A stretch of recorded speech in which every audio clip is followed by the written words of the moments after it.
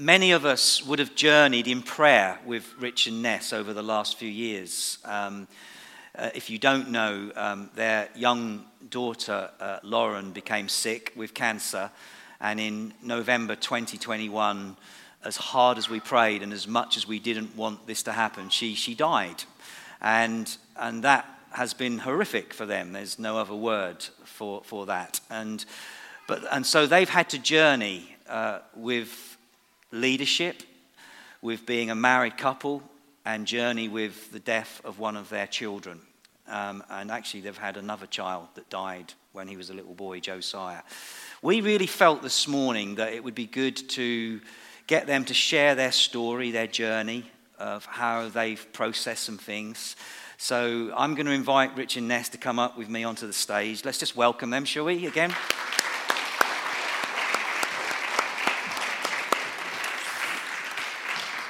And I'm going to ask them some questions, but really hand over to them just to share their story. So it is a bit different. For those of you who might be sitting here today thinking, oh my goodness, we've got some really difficult situations in our own church with regards to sickness. We've already connected with those people and just made sure that, they're okay with this today. So for those of us that have got super pastoral hearts and you're sitting there thinking, We've done what we needed to do in that regard, okay? So thank you for coming and being with us. It's lovely to have you. And just want to really get you to just share your story of the last 2 or 3 years, really. So before we get into, the time of sickness and Lauren's illness, tell us a little bit about Lauren, what kind of daughter was she and what she was to you? Her nickname was Lol, and she loved that because it stood for laugh out loud. And she laughed like she just had the best giggle and was one of these kind of kids that was almost just born sort of sunny side up. She was like high on life. She loved adventure. She loved animals, particularly picking up animals. All sorts, from crickets to frogs to chickens, loved babies and small children so often. She loved church. She loved, right. and so she'd watch for the youngest baby that would come through the door, and then go and ask if she could hold them, cuddle them, keep them on her hip while she was worshipping. She loved worship. Yeah. Worship was a real pathway for her, and that was one of the things that I really miss is watching her worshipping Jesus, because it was like her whole body would worship. Her eyes would be closed. She'd be just going for it. And I had a number of adults at different times say to me they'd been brought to tears just watching how she worshipped. Beautiful. Yeah, lovely. Yeah. So a great personality. Yeah, amazing. And then, obviously, this last 2 or 3 years have been an absolute terrible time for you. Tell us a little bit about how Lauren began to get sick and a bit of that journey of leading up to her death and, just some of that. Tell us a little bit about that. Yeah, the last 4 years, really. So Easter 2019, my younger brother was diagnosed with lung cancer and the prognosis wasn't good. And then in March 2021, Lauren was diagnosed with a brain tumour. And had really successful surgery, made a good recovery, but again, on closer inspection, the prognosis wasn't good. My brother died in May 2021, coming up to his 2-year anniversary tomorrow. Lauren had then lots of treatment during that time as well. Lived well, lived fully, lived unafraid, lived really unafraid. That was the miracle in plain sight. But then got very, very ill towards the end of October 2021, and quickly over the space of about 3.5 weeks went downhill, lost the use of her legs, her arms, lost her eyesight,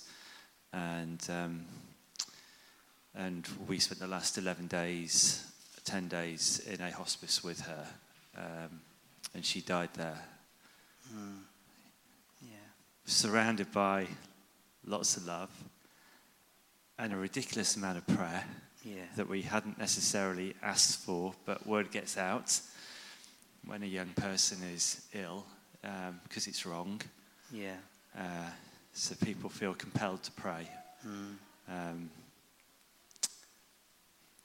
In fact, I know many here prayed, and Yeah. one of the last things that Lauren said that was audible and coherent, I actually recorded it. She said, "Tell all the people that have been praying for me, they are the most amazing people." So I know that's some of you here. So I just want you to know that was one of the last things that she said. She wanted everyone to know how amazing they were, that they had really stood with us. And she loved reading the WhatsApp prayer groups. She was so encouraged and strengthened and fed by the prayers of everybody. So thank you, because some of you who never met her strengthened her in those last few weeks. Yeah, amazing. And obviously her service of Thanksgiving was online for those of us that wanted to join you from a distance. I was one of those people, watched that. And Rich, when you shared at her service of Thanksgiving, you talked about how she was the one that gave you strength to get through her last days. Tell me a little bit about how strong she was, the resolve in her as such a young girl, but that sense of faith. And maybe you'd be better at that. Yeah, I think it almost felt like watching a 13-year-old become like a 30-year-old. In a strange way, she led us.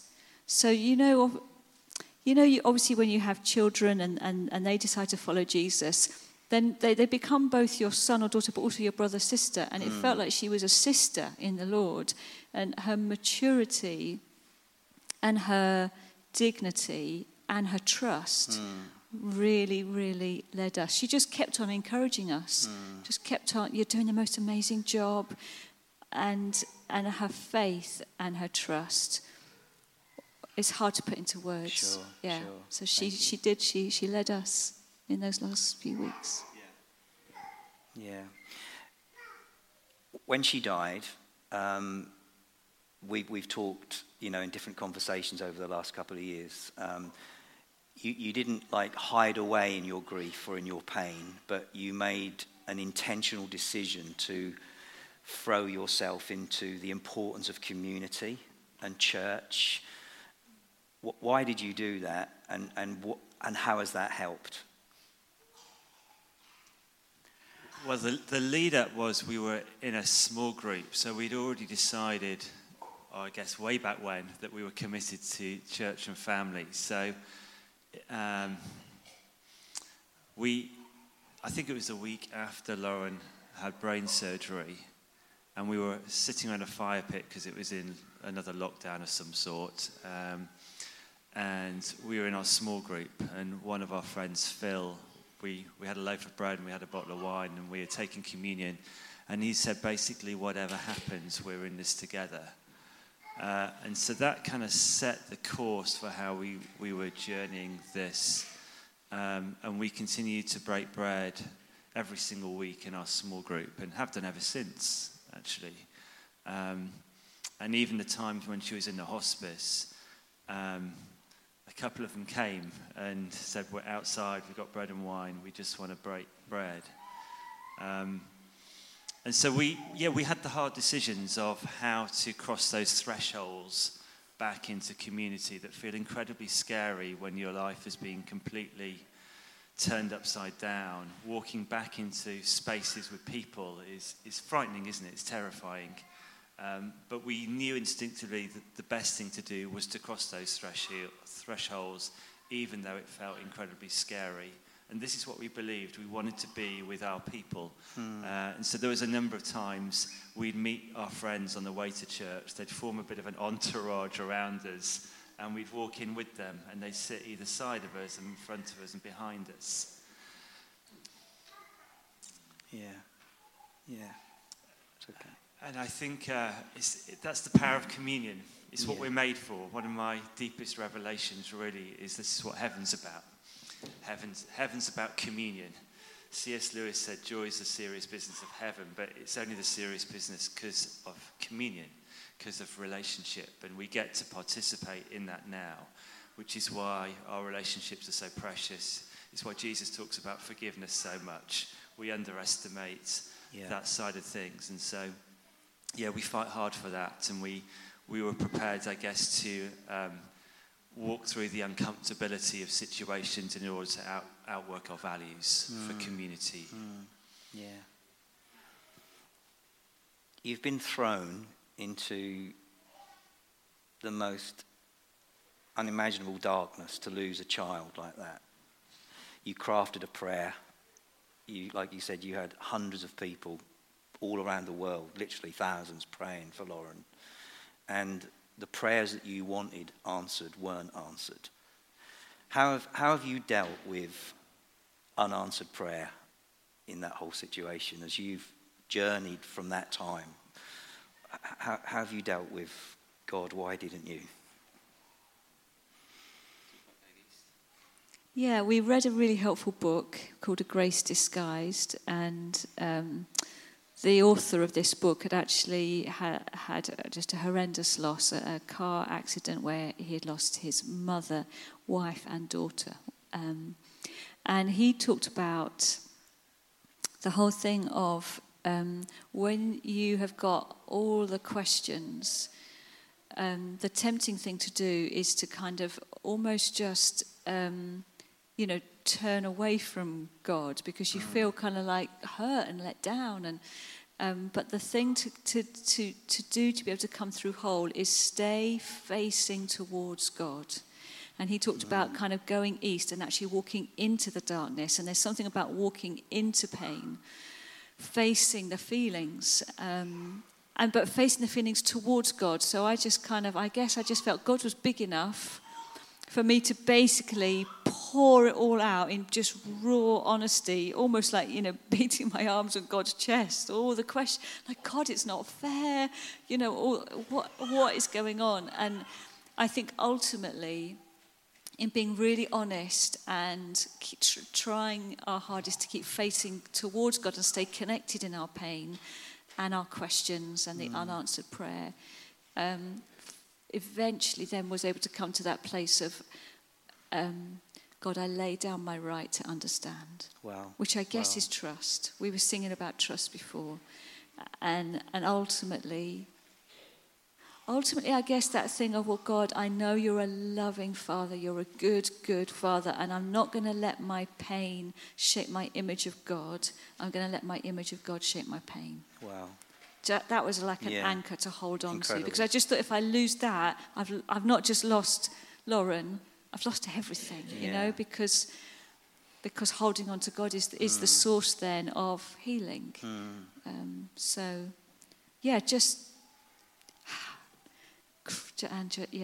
Just honesty, rawness, but trying to walk through the middle of pain and not turn my face away from God. And the metaphor of going east was really, really helpful because everything in us, and it's still there, it still rises up, is we want to hold on to the old story. Everything about it we enjoyed, everything about Lauren we enjoyed.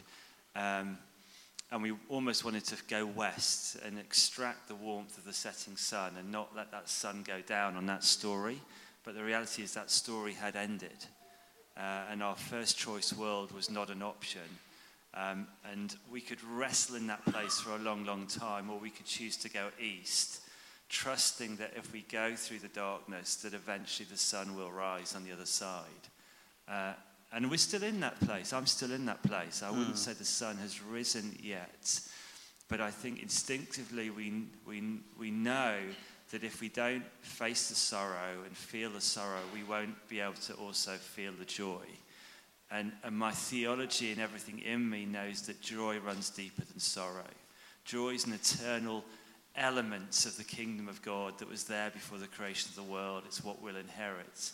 And whilst this journey east is about embracing, I guess, that title Jesus says of himself, about being a man of sorrows, I feel that that's not a defining thing. It's actually about how to journey well. And so getting in that darkness has been utterly horrific. There's no way of dressing it up or making a theology that makes it palatable. It's been a shattering experience, and parts of my belief system have been shattered, which again I think God is big enough to deal with. He's more interested in our faith than our beliefs anyway. There's a difference. As some of our beliefs have to get suspended and reworked and wrestled through. And so much of the darkness has been wrestling with God. But knowing, as Ness said, eventually, when we're exhausted with the wrestle, we have to yield. And it's been a bit of a cycle of wrestling and yielding. And one of the things that I read that I found incredibly helpful was this idea that is unpalatable for some Christians at times, is the idea that we need to forgive God. And I found that incredibly helpful. That God, in my understanding, has the power to intervene into our situations and to change things. But I don't understand why. That's where I'm at. So my belief is that God hasn't done anything wrong, and that in heaven there'll be an understanding that I don't have now. But from the perspective I have at the moment, he could have done something and didn't do something. And so forgiving God has been incredibly helpful. Wow. And actually, on one level, he doesn't need my forgiveness, but on another level, I think he does. He wants it because he's so interested in my relationship with him. And he's big enough to deal with that. And I wonder for some of us whether that might be something that is helpful, that we forgive God, not because he's done something wrong, but because we don't understand why. Wow. That's really powerful, really powerful. I also, I was really struck by something that Bill Johnson said after he lost his wife, Benny. Yeah. And he just said, this is the only opportunity I have to give the gift of pain in my offering of worship. Obviously, because majority of our existence in glory, there's going to be no pain, no tears, but there are moments in life where there is something that we can give to God that we can't give in at any other point, which is my heart is broken, but Lord, I give you my broken heart. And I just found that really powerful. Someone who was going through that kind of pain as well. And he also said something which he said, the truth is that I work for God, he doesn't work for me. And so again, ultimately there comes that we are baffled. We'd be lying if we said we understood it all. We are baffled.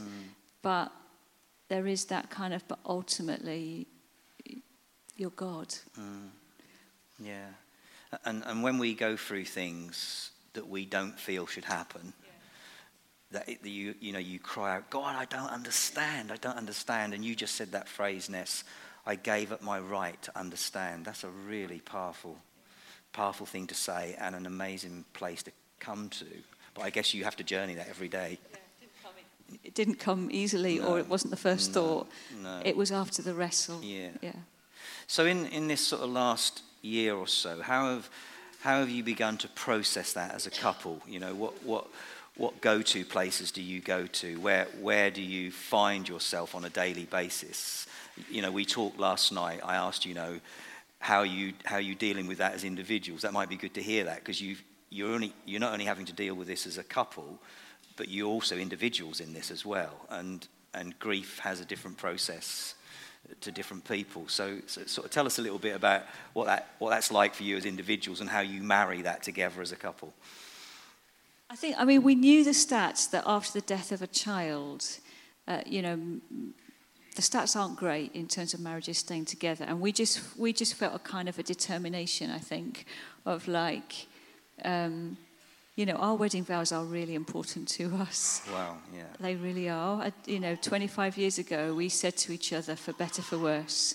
And And so there was almost a kind of a deep resolve of like we're gonna hold on to God, and we're gonna hold on to each other through this, knowing that we're both quite different, we're wired differently, so knowing that we would have to give each other space and room to grieve differently, because maternal grief is different to paternal grief, and we, even though we just both of us absolutely adored Lauren, obviously we had different relationships with her. There's a different relationship as a mum to a dad.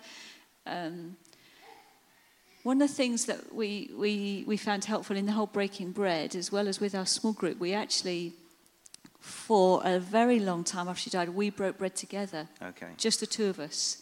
And there was something about whatever had gone on that day, because some days one of us could have been wrecked in tears the whole day. The other one might have actually been able to function, So it wasn't that we weren't always on the same journey, but then to come together at the end of a day and to be able to stay emotionally connected because of our faith in Jesus was actually really helpful. It was a very practical thing where we just together broke bread, we held hands, we just prayed together, and I think that kept our hearts connected, so that our marriages stayed strong. Yeah, I think our determination to go in the same direction, even if the route was different, has been very, very helpful. And I think we understand enough to know that we grieve differently and give each other the space to do that. I have spent a lot of time outside. That's been really helpful for me. The last 2 years, I've probably spent at least an hour outside, walking, keeping moving. Watching rabbits. Yeah, hares actually, Graham, okay. yeah, and birds. And keeping moving, I felt one of the things that God spoke to me was about you just need to keep moving through whatever days come your way. And some of that has been about physically moving and keeping moving. And so much of that, I think, is I talked yesterday a bit about different rooms, but the inner room, just me and God space. Yeah. That's where I've done a lot of the processing. I would still say I'm still pretty unprocessed. I don't know if I'll ever be I won't be ever fully processed. There's no way. But there is a grace there, and I think I remember in the lead up, in between Lauren's tumour and her dying, that being one of the most terrifying phases of my life. Just having to fight off dread, a spirit of dread, of heaviness, of thinking, if this happens, I just can't see how on earth I'm ever going to function. And I think the fact that we're speaking here and that we can speak, I do see it as a bit of a miracle. Sure. I don't feel I should be able to function given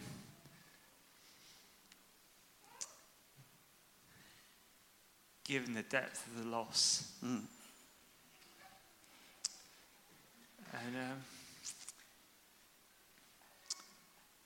whilst the prayers that we wanted to see answered weren't answered, those prayers still had an impact. And this is why I think we're compelled to pray as God's people. That more happens with our prayer than we understand.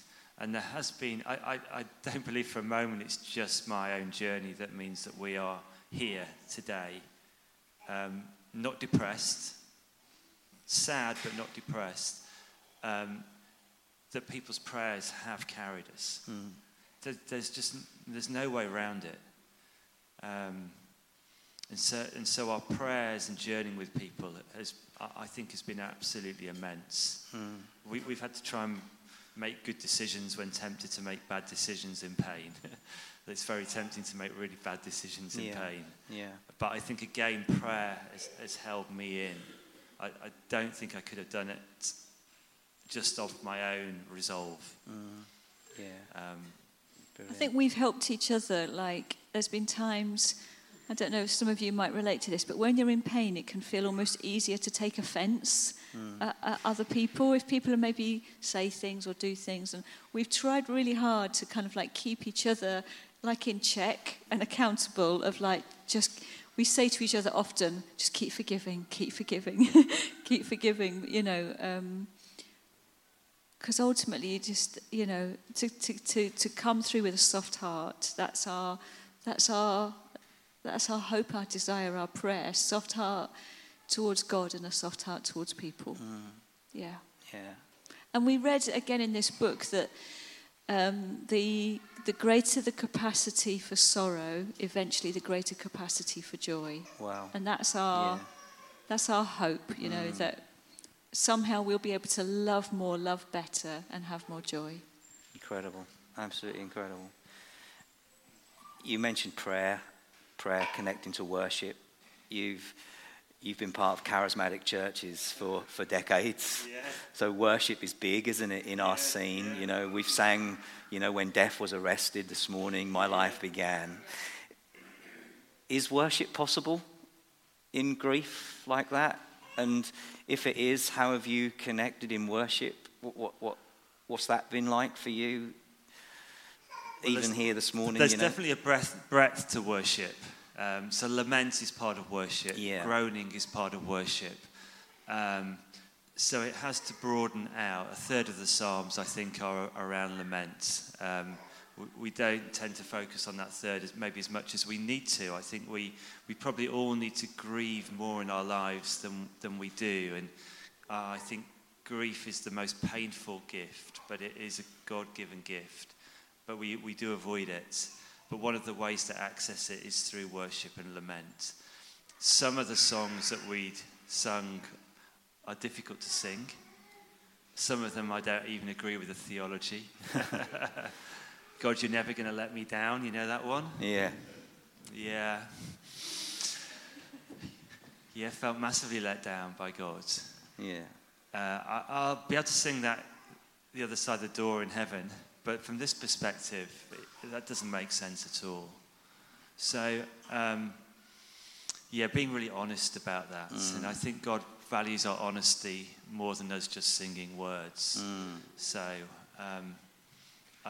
but I have found songs, I've stumbled into songs, I've probably listened to more worship songs in the last few years than at any other point in my life. Yeah. But they're ones that I've kind of stumbled into, and I've often it will be an album, and then it will go on Spotify. I'll just play random songs, and I'll stumble into them. I'll be like, "Oh, that's our favourite, that one." And so I think there's about 40 songs now that I've favourited that I've just titled "Daily Surrender," because that's what grief's felt like. Actually, grief has felt incredibly sacred, but it's also felt like extreme surrender. And worship, I think, is part of that. I know for me, in sort of sung worship gatherings, there have been quite a lot of times where I've not felt able to sing the words, either because I've been crying or there's been a lump in my throat. And so I've often just lifted up my hands, and almost like, well, God, that's my posture of worship, even if I can't sing or say the words. I mean, certainly in the first, the first year, anything that was to do with eternity, or I would just start crying. But we just keep my hands in the air, because it's like I am worshipping. My voice at the moment is unable to join in. Yeah, and have there been? I mean, thank you. Your honesty must be really impacting the church here this morning. I just love that. Has there been some like go-to scriptures? Have you had key words from the Word of God that have been like sure foundation, really carried you? And how important is the Word of God in this situation? Yeah, it is such an anchor. Yeah. When your emotions are like this, it does feel like it is that rock.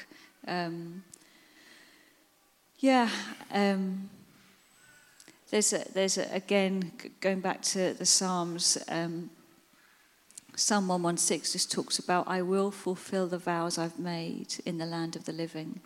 And for me, that's just been a little kind of like one to hold on to. Of we're not in that. It's like that kind of thing of God didn't take us at the same time that Lauren went ahead, so there must still be some work for us to do. So, which helps with purpose. Like there is still God assignments for us to do. So I will fulfill my vows, which I have made to God for serving Him, staying committed, to each other. That was one that I've held on to. Yeah. You mentioned, Rich, just now that grief is a gift to carry you through the pain.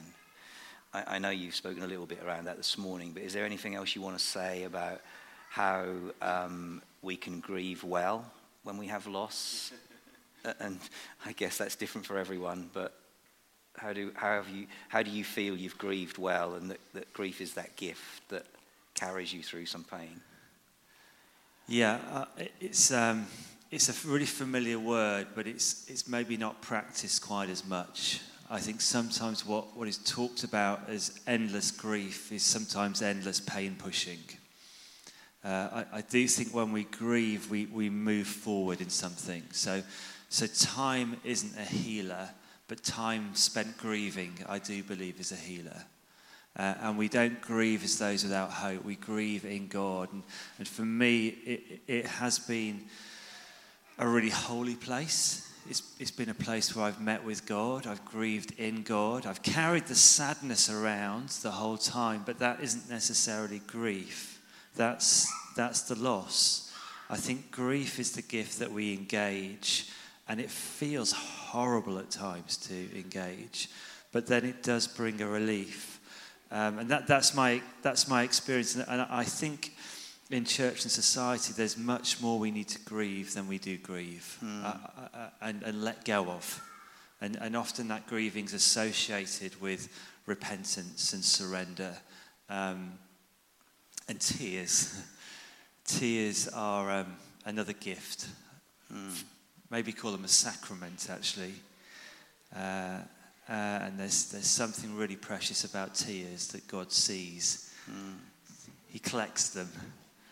I've got a few thoughts about what He does with them, but probably won't go into that now. But He sees our tears, and He draws really close to the brokenhearted. And I don't think there's many times that I feel God closer than when I'm in that deep grief, even though I don't necessarily feel it. But there's some sort of release going on because what I'm feeling is pain, but there's also a sense of this is holy, which doesn't make it easy. It's a funny mix.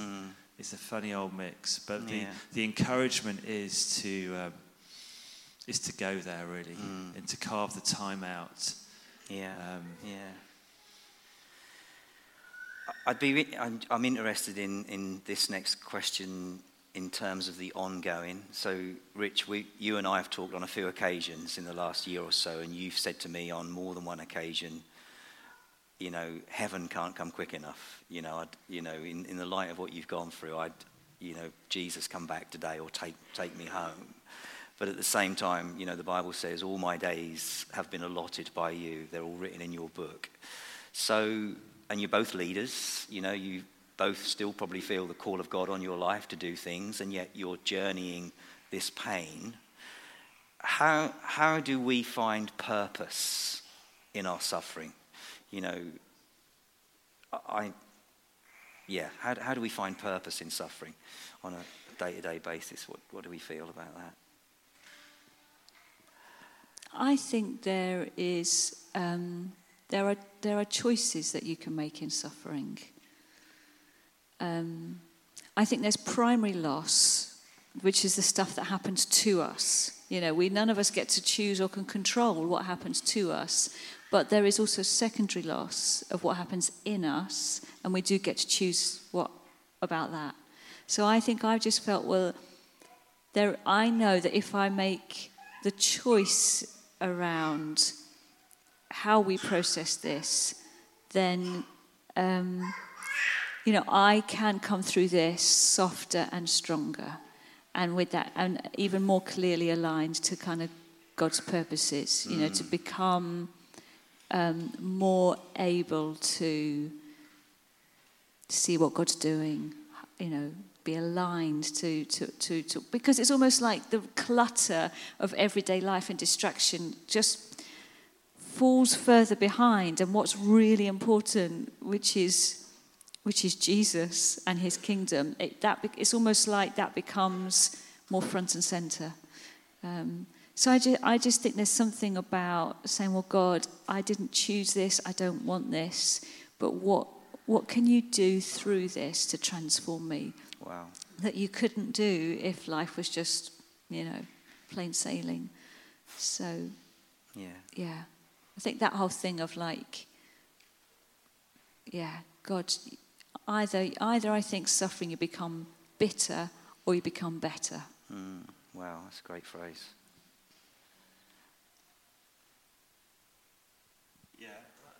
I guess that maybe in the suffering there isn't so much purpose in the suffering, but there's purpose in finding Jesus in the suffering. Right. And he gives my life purpose. The suffering doesn't give my life purpose, but he gives my life purpose. And there's a rich theology in Scripture that is becoming deeper and richer to me as we talked about the Bible, and it reads differently to me now. The New Testament reads differently. The emphasis of it reads differently. I feel like I'm reading it less through a affluent Western mindset and maybe more through the suffering church mindset, which is longing and hoping and recognizing that things this side of heaven are broken, but there is a plan underway. And I heard one person say that some advice he was given when his son died was just make sure you believe a promise that Jesus has actually made and not one that you thought he'd made. And I think this is what I felt like some of my beliefs have been shattered, that I've maybe thought there's been promises that Jesus actually hasn't made, that they're actually all in Christ. He doesn't just plan to give us more, he plans to give us everything, but that everything is in Christ. And he sees from a different vantage point and a different perspective. And he will make all things new. And he will redeem and he will restore. And that is the hope of the gospel. Our hope isn't that life will get better or necessarily work out. The hope is the resurrection is coming, that God is going to make all things well and all things new. And that kind of comes into clearer focus. And that's what the C.S. Lewis talks about in the New Testament. That's what the leaves of the New Testament are wrestling with, this hope. And that just has been embedded more deeply. And I think there's those phrases that maybe I couldn't own before I can own. So Paul says, to live is Christ, to die is gain. I feel I get that. I feel like there's such an inheritance waiting for us in heaven. Yeah. And it's not a death wish, but there is a heaven wish. There's an existential ache and a longing that we all feel once we get, once we kind of sit with ourselves for a while. We realise that every longing we have is an echo of this deeper longing. And I think that is, it's like that piece of eternity that God places in the heart of humanity has been polished.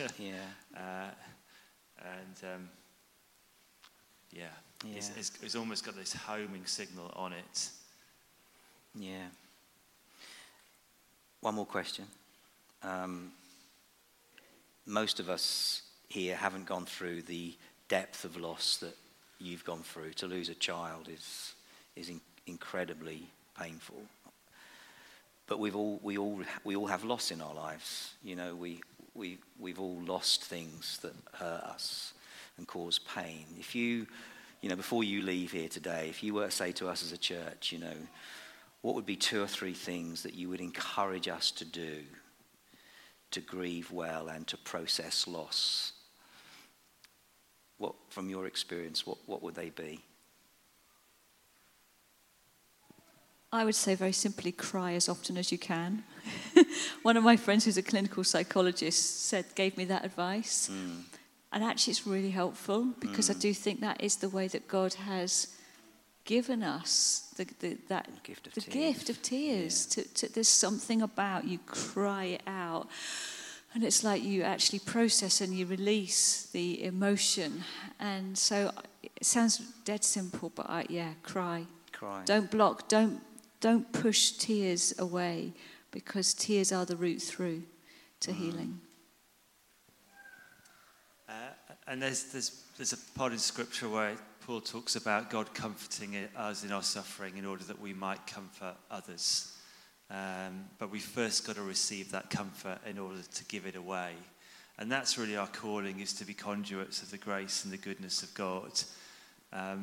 When we were worshipping, I just had a sense of there's a tremendous amount of stories in this room that have been born out of hard places. And that God wants to anoint the stories. Wow. And for some of you need to start telling them, because in telling your story, it's interweaved with the grace of God. And actually, in telling your story, you're telling a bit of God's story. And I see some incredible things happening across this church as people tell their stories, because what God does is he draws a bigger circle around what the enemy's meant for harm. And he brings a transformation and a greater good out of it that doesn't make what happened in any way good, but it means there's an outworking for his kingdom.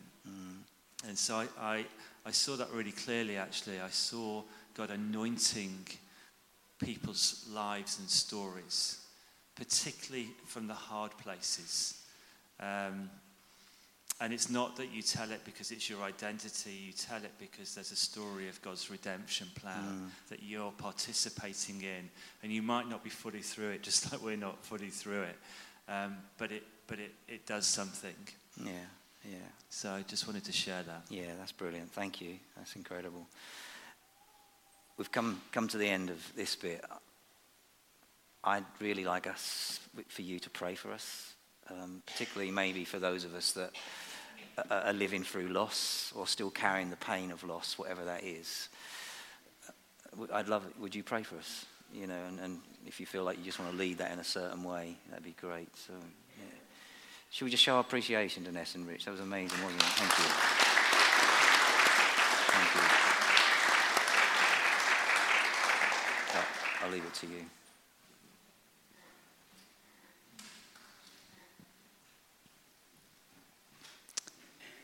Father, we bring our stories before you. Lord, the really hard parts, the things that right now, Lord, are causing us pain, we bring them before you. Lord, would you show us how you are beginning to anoint those stories? Just that sense of the Holy Spirit anointing with precious oil the stories that come from the wounds. And Lord, as we bring those stories to you, that we would know you hold our stories and you hold the wounds in our heart with such tenderness and such care. And Lord, as we lift the lid and present, Lord, the parts of us that are broken and that hurt, that we know we can trust in a good Father. And even now, Lord, as we tentatively lift the lid, we just are so aware of your gentleness in how you deal with us. Your grace in how you hold us. Your mercy in how you gaze upon us with loving kindness. Yes, Lord. How, Lord, you hold us close. Yes, Lord. How, Lord, you breathe gently into the sacred spaces where it hurts. You breathe, Lord, your peace. You say, peace I give to you. My peace I leave with you. And Lord, that we would be so aware of how your peace and how our pain can coexist and how our pain can be wrapped up in your peace. Yes, a blanket of your peace. Yes, Lord, to come and just wrap around the delicate, the sore places, Lord, of our hearts and our minds. Your blanket of peace will come. And so, Lord, that we say, God, where can we go but you? You are our Lord, the maker of heaven and earth. Yeah. And you, Lord, are the one who can heal, the one who can restore, the one who can redeem, the one who can transform. And so we lay ourselves before you, Lord, and do what only you can do. Come, Lord, we pray. Yes, Lord. Amen.